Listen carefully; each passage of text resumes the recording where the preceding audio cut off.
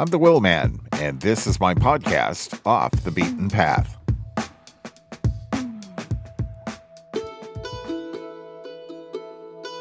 Centuries ago, Native American people gathered at special times of the year to tell the stories of their people and how they came to be.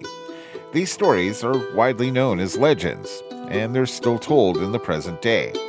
Many of these legends were told by special storytellers as families and tribes gathered to listen. The stories were full of magic, spirits, and symbols. They were full of meanings too, meanings for the heart and meanings for the head. Many of the stories included lessons that were told by parents to their children. These following stories are adapted from those traditions.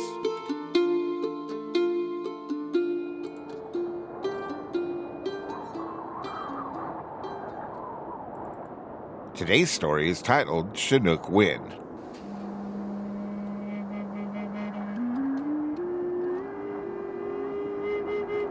Once, 5 brothers lived on Great River. They were the Chinook brothers, and they caused the warm wind to blow. There were 5 other brothers who lived on Great River as well. They lived at Walla Walla, the meeting of the waters. They caused the cold wind to blow. Now the grandparents of all these brothers lived at Umatilla, the place of wind-drifted sands. The Walla Walla brothers and Chinook brothers were always fighting. They made the winds to sweep over the country. They blew down trees and raised great clouds of dust. They froze the rivers and thawed them so as to make floods.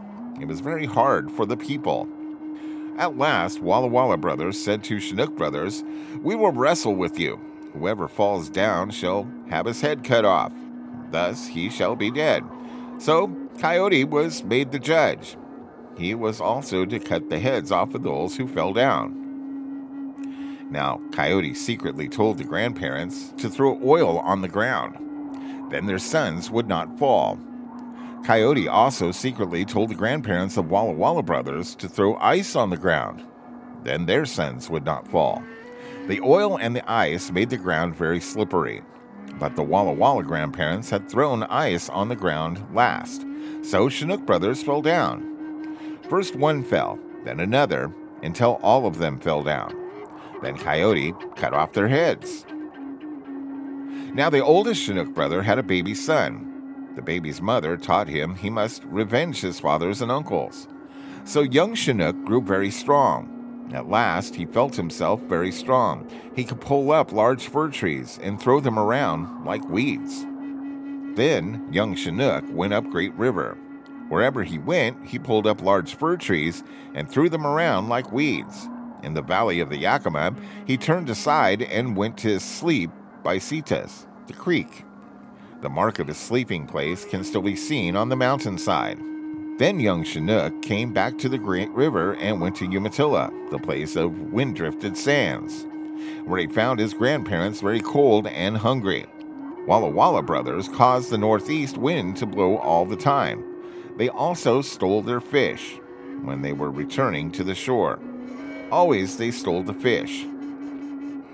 Young Chinook said, "We will go fishing now." So grandfather started out to fish. Young Chinook laid down in the bottom of the boat. When the boat was full of fish, grandfather started back for the shore. Then Walla Walla brothers started out from the shore to rob grandfather, but they could not catch the boat. Every time Walla Walla brothers came near the boat, it would shoot ahead. So grandfather reached the shore with his fish. Then young Chinook took his grandparents to the river and bathed them. All the straw and grass and bark which he had washed off became trout. That is how trout came to be in Great River.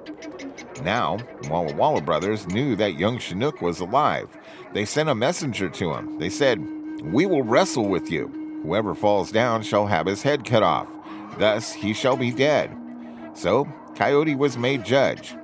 He was also to cut off the heads of those who fell down.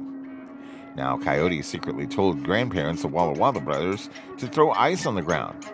Coyote also secretly told grandparents of young Chinook to throw oil on the ground, but he told them to throw oil last. So young Chinook wrestled with Walla Walla brothers, one after another. So the Walla Walla brothers fell to the ground.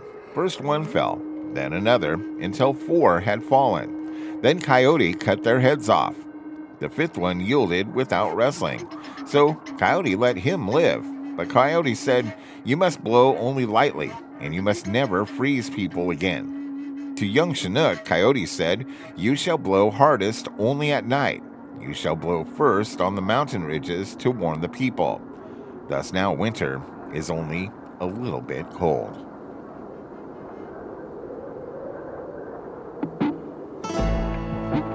Material for this program comes from the Project Gutenberg, ebook of myths and legends of California and the Old Southwest by Catherine Barry Judson.